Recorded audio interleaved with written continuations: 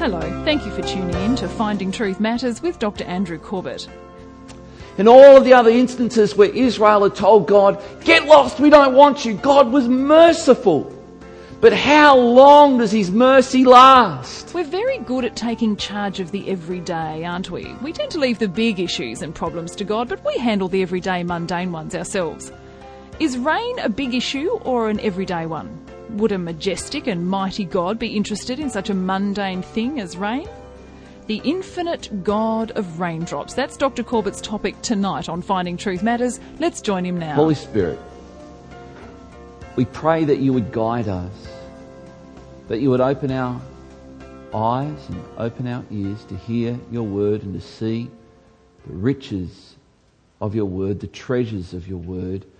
Help us, Lord, to be released, to be set free, because your word and your spirit bring liberty to our souls right now. Lord, for those of us that are flustered, those of us that are weighed down with the cares and worries and anxieties of life, I pray, Lord, that in this moment together, as we ponder your word, as we treasure your word, as we hold your word up like a diamond and we move it in the light, that, Father, it would shed light into our soul. And we pray for this in the wonderful name of our Saviour, Jesus Christ. Amen. I want to grow as a preacher. I don't want to be lazy as a preacher. So that means for me, as a preacher, I just can't rock up and go, "Here's the word of the Lord for today. Judas went out and hanged himself." Let's get another word for the Lord. "Go and do thou likewise." So we're in Jeremiah. Now, so far we've taken our time, and we're going to continue to take our time through the book of Jeremiah. And here we are in chapter 14, and we've seen that the condition of the people is fairly dire. We've summed up their condition, their spiritual condition, with three I's, using the letter I. They were immoral. They had been practicing immorality, and this was rampant. Secondly, they were idolatrous. They had been worshipping all kinds of strange gods, none the least the god of Moloch and Astarte. These were the moon and the sun as personified by particular idols that they had established. And their immorality was often done before these idols. And they were also willfully ignorant. They had willfully rejected God's word. And you might recall that it was during the boyhood era of Jeremiah that the law was actually rediscovered. And despite having that law discovered and the initial reforms that King Josiah had instigated, the succeeding kings had shut up the law and were not listening to it. So this is the condition of Israel. They were also very, very religious. They were feigning religion. They were pretending to be religious. They had what's called a form of religion, and that is known as formal religion. And this has been a blight on religious people for centuries, where you actually forget what you're actually there for, and you forget the heart of why you're there. And your arrogance causes you to become conceited. And this has happened all through the ages, where people have presented a form of religion, formal religion, a form where they have routine and everything's by the clock and everything's, regimented, but there's no God in it. And Paul the Apostle spoke of this when he said there would come a time when people would forsake God. They would deny the power of God, all the while having a form of godliness. And I hope in our experience of church that we're not in a rush. I hope that we come and we still ourselves and we allow the Holy Spirit to breathe and to move and to have His way.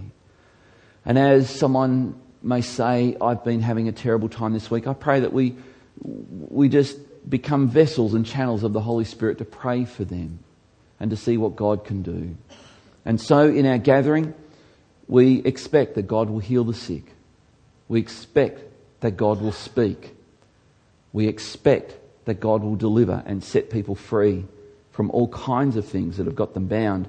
And none of those things can be by magic formula or liturgy or form. But this is the condition of Israel at the time of Jeremiah. It is remarkable how often in the darkest hours of the world, God will set alight someone. And usually in the form of a baby. In fact, I was reading someone this week who said Christianity is remarkable for its history in that the biblical account shows that whenever mankind went into its darkest hour, God raised up a baby. We have the story of the nucleus of Israel, and God raises up a Joseph. We have the story of Israel in captivity in Egypt, and God raises up a Moses. We have the story of Israel slipping into its darkest hour, and God raises up a boy, Jeremiah. And the biblical account is that we get a sneak peek into their childhood. So the most profound men that God has used to shape the world, He's got a hold of from their youth. And of course, the greatest example of this is Jesus Christ Himself. And when Jesus asked the question of His disciples, who do men say I am? One of the first people they said is, we think you're Jeremiah. And there are plenty of people who agree with us. There are plenty of people, they didn't say we think you're Jeremiah. The crowds think you're Jeremiah. Jeremiah. So there's a parallel between Jeremiah and Jesus. And why is that? Because this was the darkest hour of Israel in their history. It's made all the more dark because they pretended to be religious. They had a form of religion. And the worst spiritual condition to be is one where you actually pretend that your spiritual life is quite strong and healthy and happy and everything's well, but on the inside you're rotten to the core. Now this is not up until this point, this is the darkest period in Israel's history, but it's not the darkest time in Israel's history. The darkest time in Israel's history was when Jesus Christ was born. It had got worse, not better. We know, rushing ahead in the story here, that Jeremiah is warning the people that unless they stop and turn back to God and repent, that a nation will come in and take them out of their land and take them to their land, and they'll be plundered as a nation. And Jeremiah says, but God will preserve you. He will bring you back so that Messiah can be born. We're now here in this part of Jeremiah, and I want to show you this section as we look at this. This is our 35th session in the book of Jeremiah so far.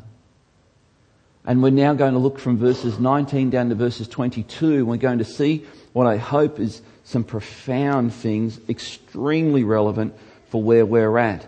So Jeremiah, from verses 19 to 22, I've entitled this, The Infinite God of Raindrops.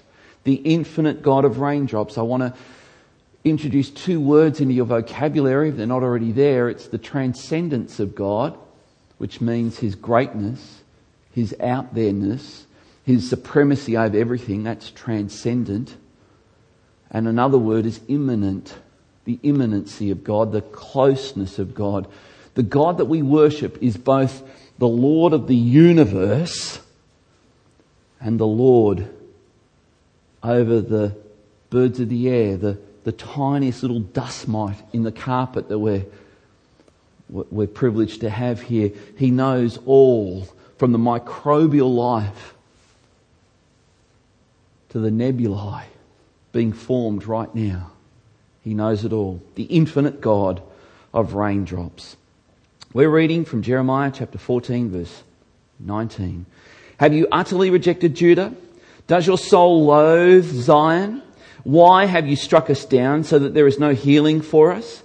We looked for peace, but no good came, for a time of healing, but behold, terror. What's happening here? Jeremiah perhaps doesn't realise this is Israel's darkest hour. This is not just another dark patch. This is the darkest hour.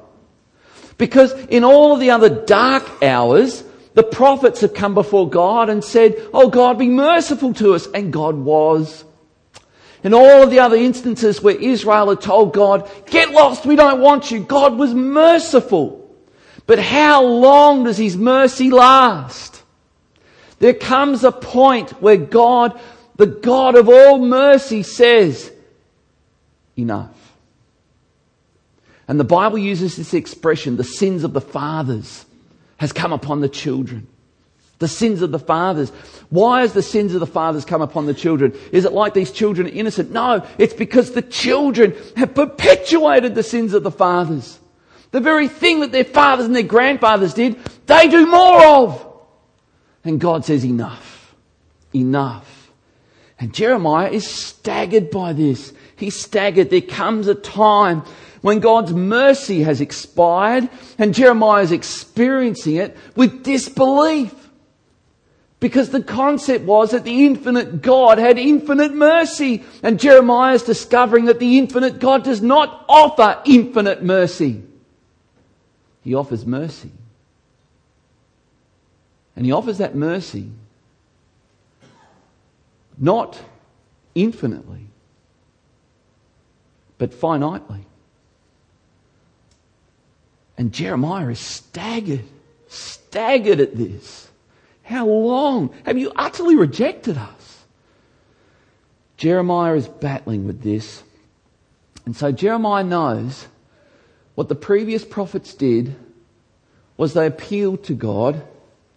They confessed on behalf of the nation to God. And so Jeremiah immediately changes gear. And this is the gear he's about to go into. And I want you to notice this, that true repentance, which is the only means of establishing a relationship and really the only means of continuing fellowship with God, exhibits three natural tendencies, three natural responses. In other words, if you repent, you won't even be able to help doing this. It will just happen. This is what you will do. These are the three natural responses. Firstly, contrition. What is contrition? A deep sorrow over your sin.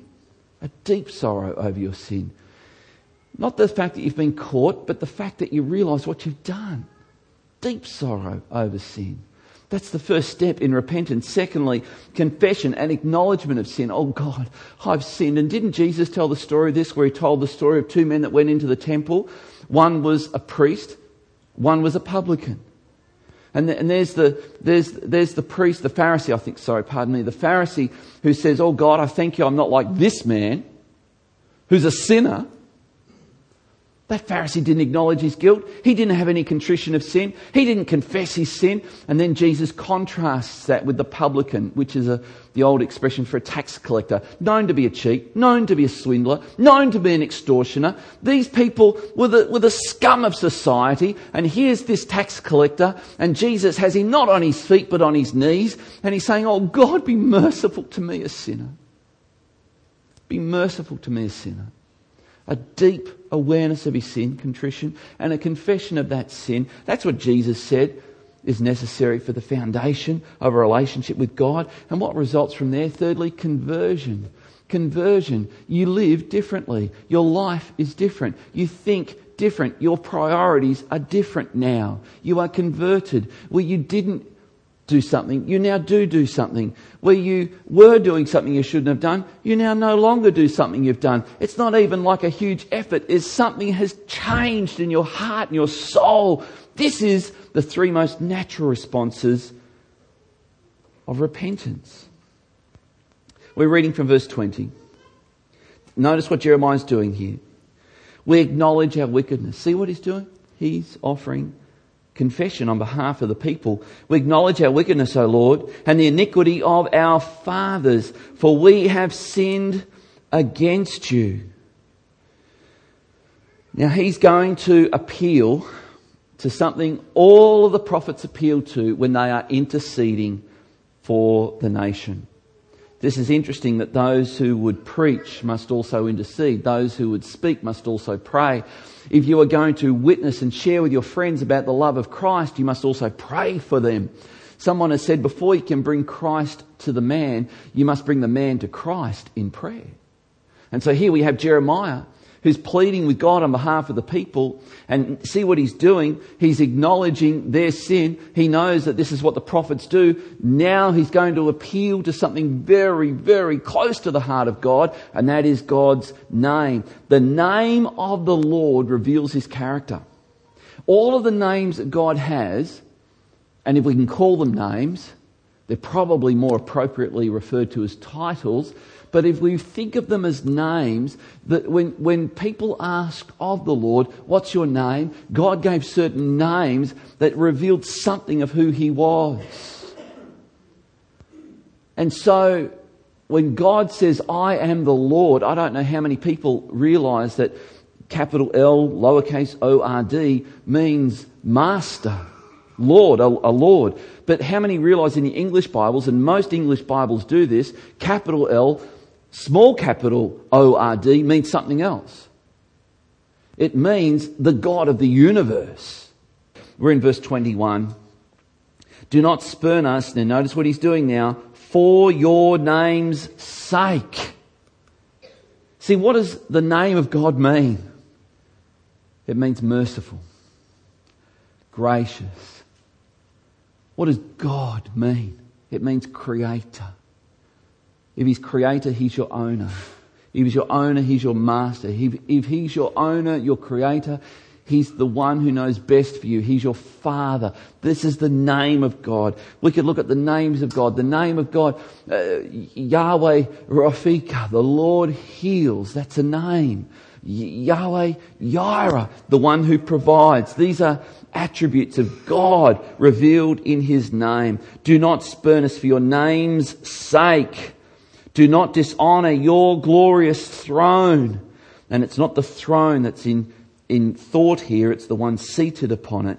Remember, and do not break your covenant with us. Jeremiah is now pleading with God, and having been told by God on 2 occasions earlier in this chapter as well, in verses 11 and 12, do not pray for these people. They're beyond prayer. And Jeremiah's not giving up because he knows God is merciful. He knows God is forgiving. He knows God is gracious. And he's still appealing. And Jeremiah is about to be stunned because God is about to show him that that's not all he is. He's a God of justice and a God of fairness and a God who will always do what's right. Wow. He's employed this tactic in verse 7 where he said, though our iniquities testify against us, act, O Lord, for your name's sake.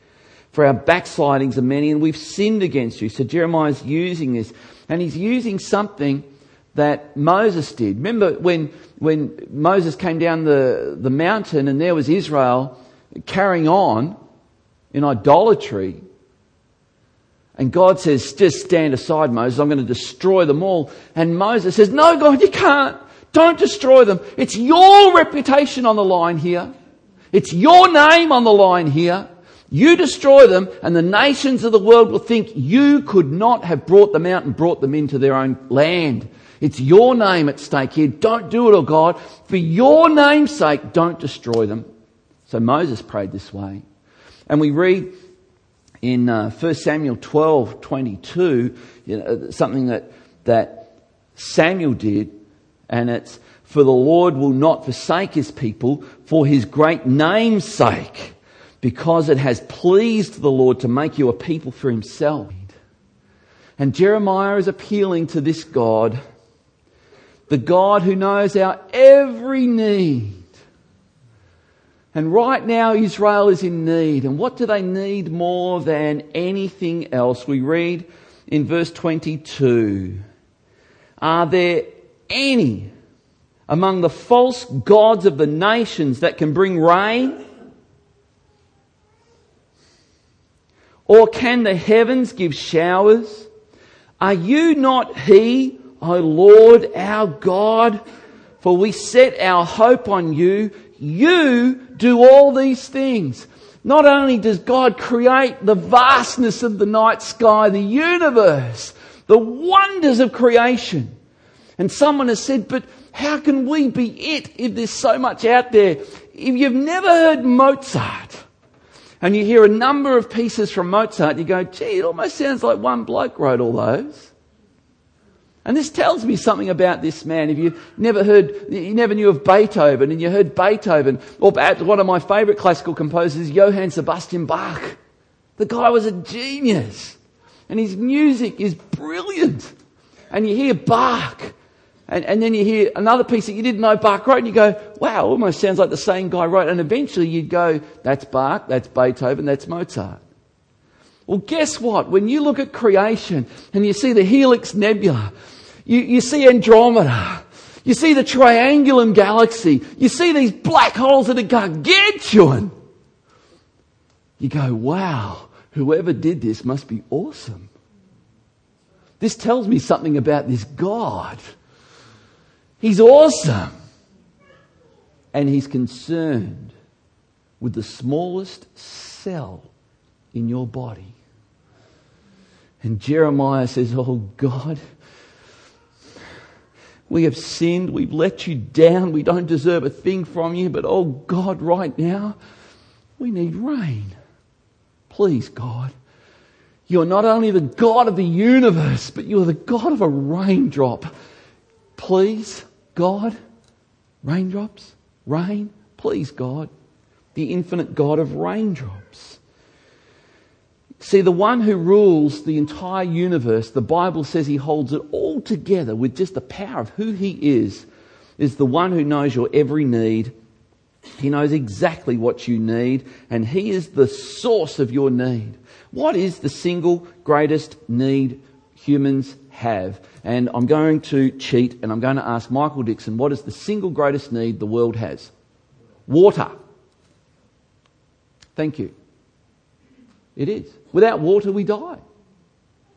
Without water, we die. You can go apparently 40 days without food, but if you go more than 3 or 4 days without water, you're going to be in a bad way. We need water. The single greatest need we have is for water. And Jeremiah says, oh God, give us rain. Give us rain. You see, with rain, it waters the crops. With the crops, that wheat can be made with wheat and barley. Bread can be made a staple food, bread and water. But it starts with rain. We need rain. Oh God, give us rain. Give us rain. Do you need rain for your soul right now?